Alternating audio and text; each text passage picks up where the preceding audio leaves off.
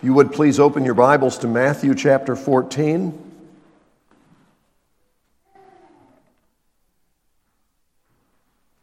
Matthew chapter 14, beginning in verse 22, Jesus has just fed the 5,000 men plus women and children.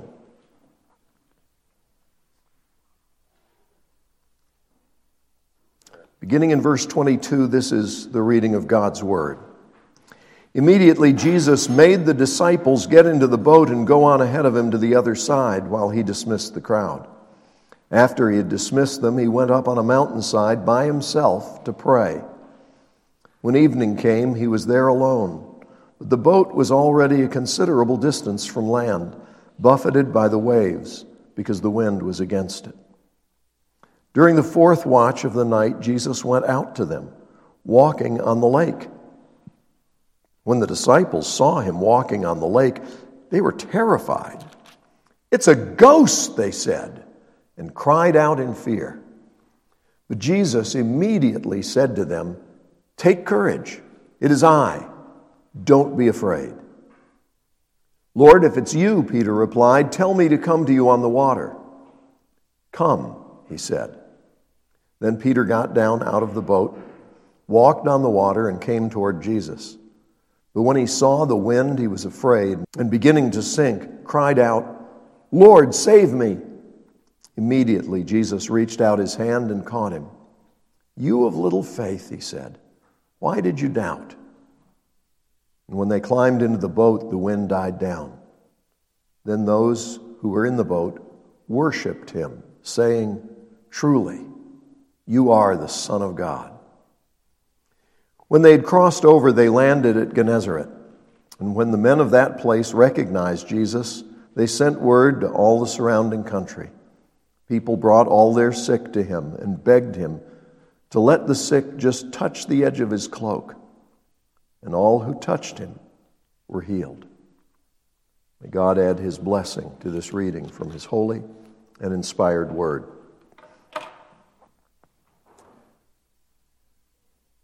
They went to a remote place to kind of get away from it all.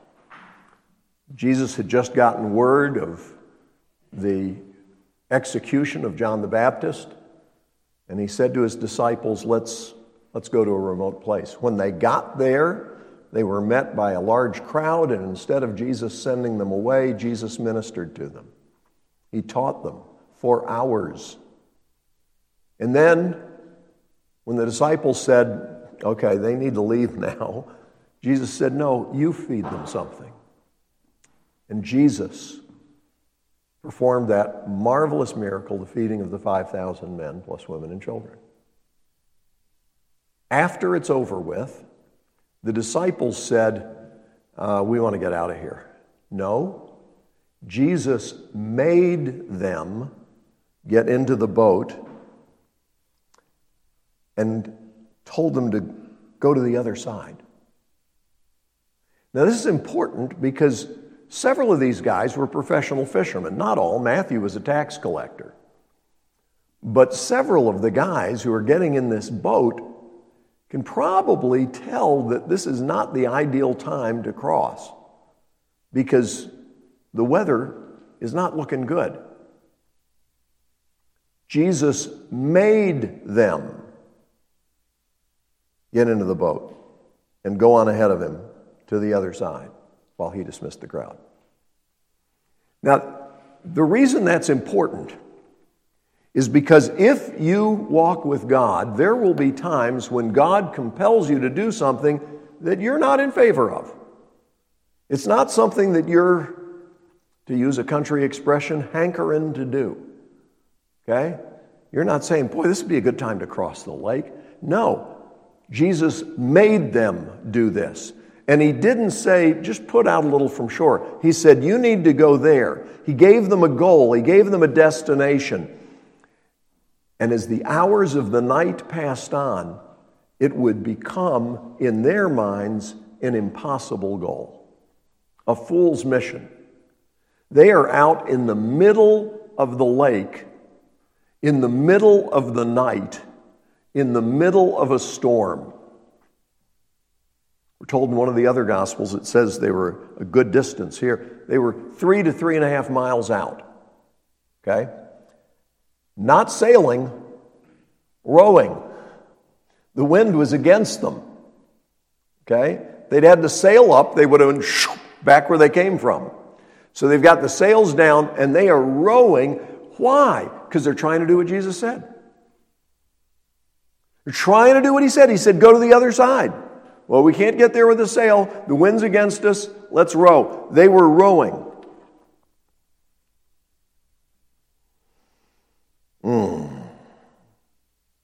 Buffeted by the waves because the wind was against it. John 6 says the waters were rough.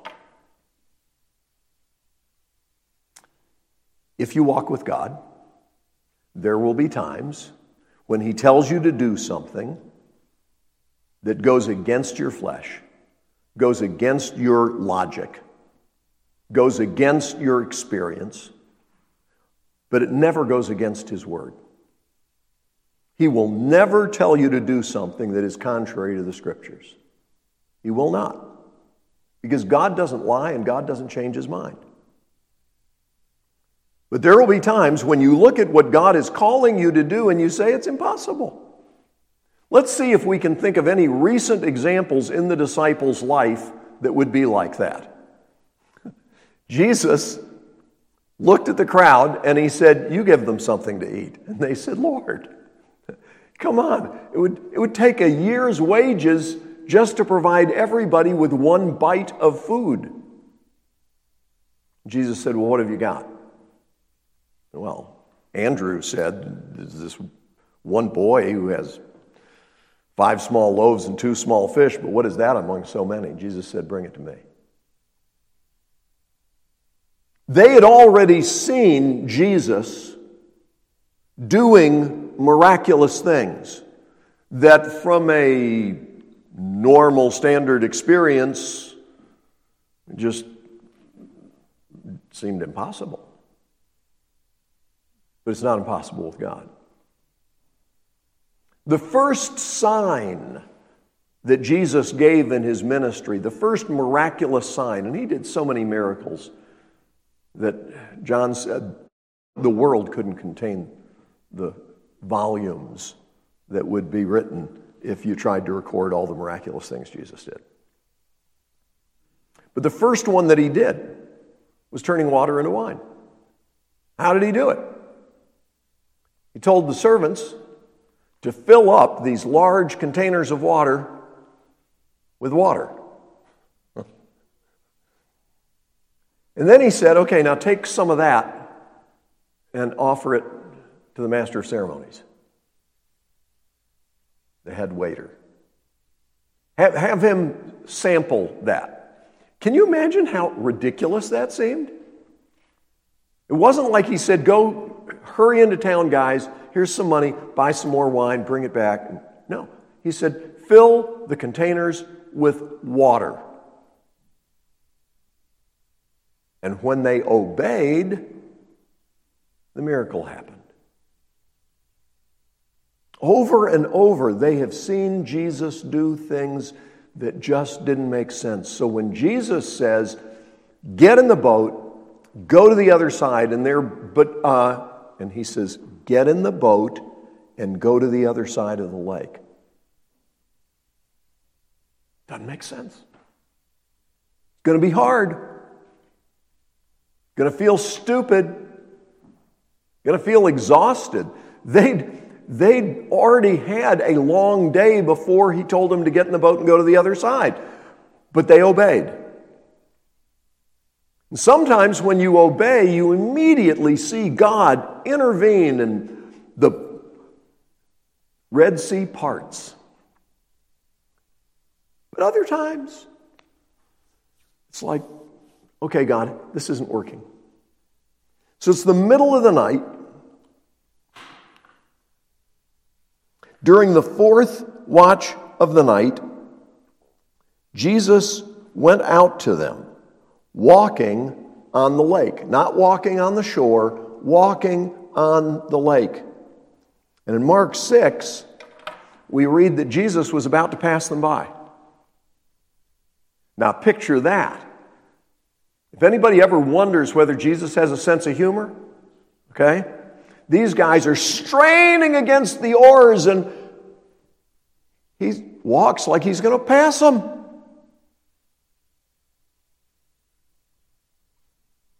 What would you think? They said, wow, that is so cool. I didn't know he could do that. No, they thought it was a ghost. They're trying to make sense of this. And they're looking, and here comes a man walking across the water. Well, people can't do that. You know that, right? You can't breathe underwater without gear. And you can't walk on the water.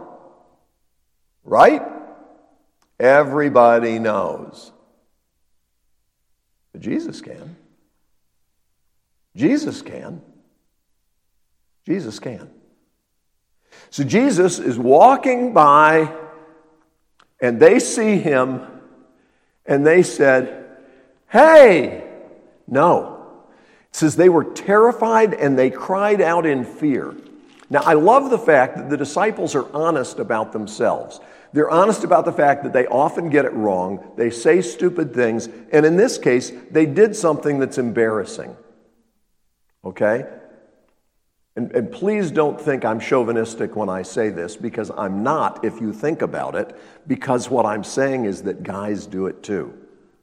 They screamed like a girl. Okay? I mean, that's what happened. They cried out in fear, which doesn't sound like, oh! It sounds like, ah! They were terrified and they cried out in fear. That's what it says. I love that. I love the fact that if I were writing that, I'd think, I don't know if I want to put that in there. I think I'd just say, we were really scared. But the Holy Spirit inspired an accurate telling so that, among other things, we would know that these disciples were like us. And they were terrified. They were really terrified. And they cried out in fear. And Jesus, because he has that sense of humor that would make him want to just kind of walk on by, see how they're going to respond, Jesus decided he's going to play it up since they think he's a ghost. And he goes, ooh. Is that what happened? No. Jesus immediately said to them, take courage. It is I. Don't be afraid. God will often put his children in scary situations, not in order to frighten us, but in order to train us not to give in to fear. Let me say that again. You need to remember this. Write it down. Learn it. God will often put his children in situations that are frightening, scary, however you want to phrase that. God will often put his children in situations that are scary. Not in order to frighten us, but in order to train us not to give in to fear. The world is ruled by fear. People make their decisions based on fear. They're afraid of what other people will think. They're afraid of what might happen if they do this. They're afraid of what might happen if they don't do that. They're afraid they might not be popular. They're afraid they might not get money. They're afraid they might not get the job or keep the job or whatever. I know a bit about organizations, and tons of organizations, sadly, have a lot of employees. Don't think I'm talking so much about you. You're a great group. But I've worked with and consulted with churches, missions organizations, denominational board, all kinds of stuff. There are a lot of people whose approach to their work is they're afraid they might lose their job and they need this job, so their performance is focused on trying not to lose their job. Okay? That's the way that tons of organizations operate. Okay? The employees are just afraid they're going to lose their job, and so they do this and they do this, and they don't do this and they don't do this. And they'll say this, but they won't say that because they don't want to jeopardize their job. That is not how you get the best performance out of an organization. If your goal as an employee, wherever you work, is to not lose your job, at best you're going to be a mediocre employee. Because you're just trying to keep your head down. Okay? You don't want to stand out. Because if you stand too tall, somebody's going to take your head off. Okay? So you just try and fit in. Just do what it seems to do. I think it looks like to me this is the way it goes. Well, so what should be your orientation? You should be working to please the Lord. Whatever your hand finds to do it with all your might. Focused on the goal. We're going to get this done for the glory of God. And so you are able to share your ideas. You're able to do what needs to be done. You don't have to be in control of the outcomes. You're just focused on doing what you've been given to do to the best of your ability for the glory of God. Man, what a difference that makes. Thank you, Wares Valley Ranch, for having a bunch of folks who are focused on doing their job for the glory of God. But I'll tell you something. The world operates on the basis of fear, not on the basis of faith. And these guys had to learn not to give in to fear. It's okay to feel fear, okay? If you don't sometimes feel fear, you're either dead or an idiot, okay? Because we're wired for that. Part of the APGAR test that is given to infants when they are born is to check for a startle reflex, okay?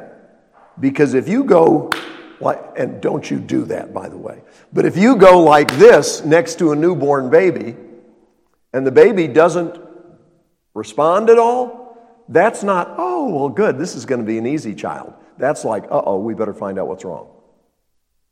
You understand? The startle reflex is something we need. That's why the doctor checks your reflexes by, hitting the front of your knee, just below the patella. They'll hit it right there, and you're supposed to kick out your leg. Reflexively. We're wired to have certain responses to things. Jesus isn't saying you're not supposed to feel fear. He's saying don't be afraid. Don't be afraid. Don't let the fear control your behavior. Operate on the basis of what you know, not on the basis of just what you're feeling. Is that clear? I hope so. I sometimes tell the story about when I was pastoring in Atlanta and been there a short time. The church was going through some tremendous growth, but we were also in the midst of tremendous growth expense, and the economy took a huge nosedive the day that we tore the facade off the front of the building to begin our new doubling of the church's space and all this stuff. And the stock market just dived, absolutely dived. So I was trying to do some things to economize, like not wasting electricity. And as I left the office late at night, I was the only one in the building. I decided just to leave the lights in the hall off because I wanted to save electricity. And so I'm walking down the hall toward the exit sign, which was the only light in this long corridor. And as I go past the choir rehearsal room, I see that somebody has left all the sound equipment on in there. And I thought, well, that's going to waste electricity. So I'll go turn that off. So I stuck my key in the lock, and I opened the door, and I thought, boy, I could trip over a music stand, a piano bench, any number of things between here and there, and that would not be good. So I better turn on the light in this room. I flicked the switch, and I nearly had a heart attack. Because right next to me was a guy who was about my size, okay? And I went like this, and he did the same thing. I mean, he looked just as startled as me, because it was me. They had a full-length mirror right there, just inside the door, so that when they were about to go out on Sunday morning, they could check their stoles and be sure everything was right, and then they'd go on out and get up in the choir loft, and it was all very pretty. But when I did this, here's this guy, 6 feet tall, fairly muscular back then, and he's standing right there next to me, and I mean, I was startled. And so I collapsed on the floor and went into the fetal position and just wept, and they found me there the next day. No. Thank God I realized who that was, and I started laughing. I thought it was hilarious. And I walked over and I turned off the sound equipment, and I came back and I turned off the light and I locked the door behind me, and I went out and got in my car and went home. Grateful that I now have a sermon illustration. When Jesus says to his disciples, "Take courage, it is I, don't be afraid," he's not talking about what we feel, he's talking about how we respond to what we feel. Okay? Well, I think feelings are valid. Feelings are real, and you need to be able to be honest about your feelings, but don't let your feelings control you, or you will spend your life on a roller coaster. Just, ooh, yay, ooh, terrible. But if you operate, if you make your decisions and you base your behavior on what you know to be true because God has spoken, then when circumstances are really tough, you're okay. And when circumstances are really great, you don't make crazy decisions because you think it's going to be like this from now on. No, it won't. It won't. So, well, are you saying so you never really enjoy the highs? I enjoy the highs. I'm just not crazy enough to think they're going to last. Okay? Whether we're talking economics or whether we're talking about emotions. A lot of up and down in this life. And if you're going to be steady and consistent, you've got to base your behavior on what you know to be true. And if you want to know what's true, study God's Word. Jesus said, "Take courage. It is available." Grab hold of courage. Take courage. It is I. Why don't they have to be afraid? Because it wasn't a ghost.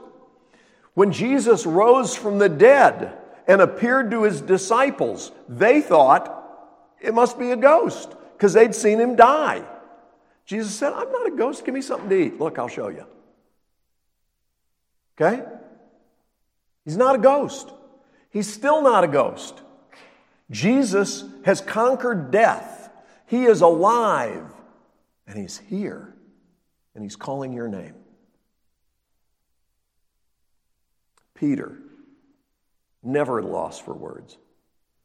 Peter responds, and only Matthew tells us this. Peter responds, "Lord, if it's you, tell me to come to you on the water." Where did Peter get these ideas? Mount of Transfiguration. "Lord, it's good for us to be here. Let us build 3 tabernacles, one for each of you." Okay? He's always got an idea. Well, Jesus said, "Come." That's all he said. "Come," he said. Then Peter got down out of the boat, walked on the water, and came toward Jesus. Peter actually walked on the water. How could he do that? We already said it's impossible. Well, it's not impossible if Jesus says, "Come." Jesus didn't make him a speech. He didn't say, "Okay, Peter, here's what you do. The technique is this." All he had to do was give him one word. If you base your behavior on God's word, the impossible can happen. So, Peter is walking on the water. He's coming toward Jesus, but then he gets distracted. Squirrel. If you haven't seen the movie Up, you've missed a blessing. When he saw the wind, how do you see the wind? The wind's invisible. Yeah, but the effects of the wind are clear. And this passage had already said that the wind was blowing and so the water was rough. So Peter is seeing the wind in terms of the waves, and in the midst of that, he gives in to fear. He was afraid. What did Jesus said? Don't be afraid. He didn't say don't feel fear. He said don't be afraid. That's when you let the fear control you. He was afraid, and beginning to sink, cried out, Lord, save me. Jesus, because he was a good Baptist, waited until Peter was completely immersed and then lifted him up. Is that what it says? No.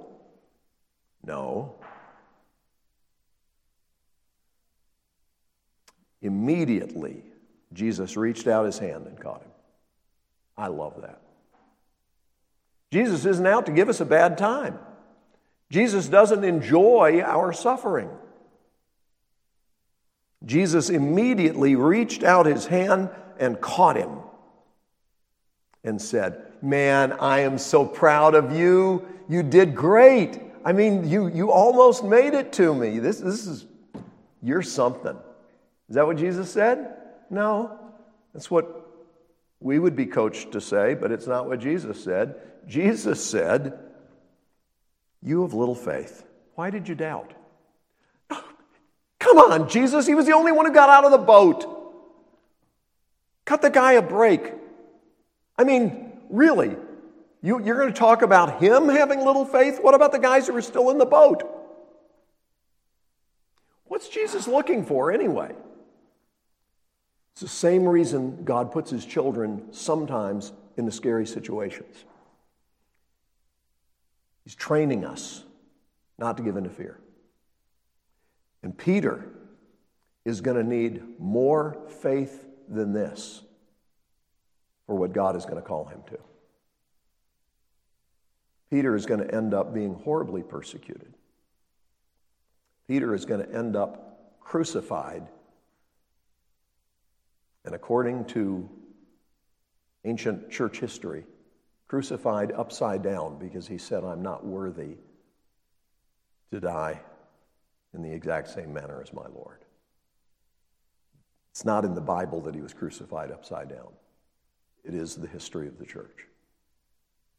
And I find it totally believable that Peter, even as he was about to die, would have something to suggest about the manner of his death.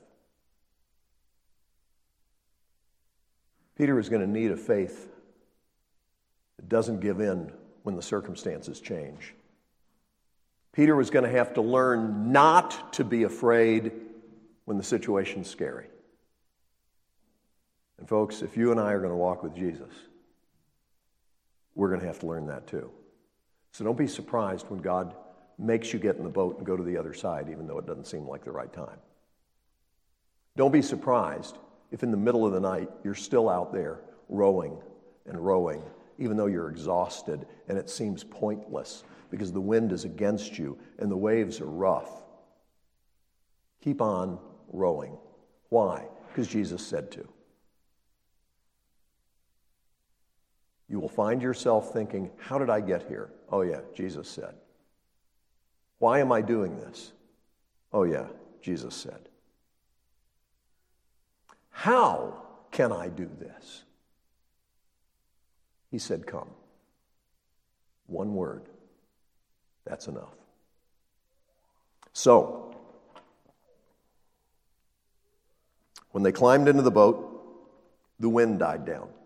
Check the other Gospels, it says it stopped immediately. And then those who were in the boat worshiped him, saying, truly, you are the Son of God. After you've been through some of the things God puts you through, one of the things you discover in a deeper way is who Jesus is. You will know him better than you did before you went through that trial. And when they had crossed over, they landed at Gennesaret, and finally they got to rest. Nope. And when the men of that place recognized Jesus, they sent word to all the surrounding country. And people brought all their sick to him and begged him to let the sick just touch the edge of his cloak. And all who touched him were healed. Jesus was still ministering, still serving, still loving. There is one other detail that Matthew does not include, but I think is important for you to know. If you read the other gospel accounts, you'll find that when Jesus was up on that mountainside praying, and the disciples were out on the lake rowing, they were totally focused on the task. And they could not see Jesus. But it says, Jesus saw them. I want you to know when you're going through a tough time, and you're tired, and you're frustrated, but you're faithful, he sees. He sees. He sees you. Let's pray. Father, thank you so much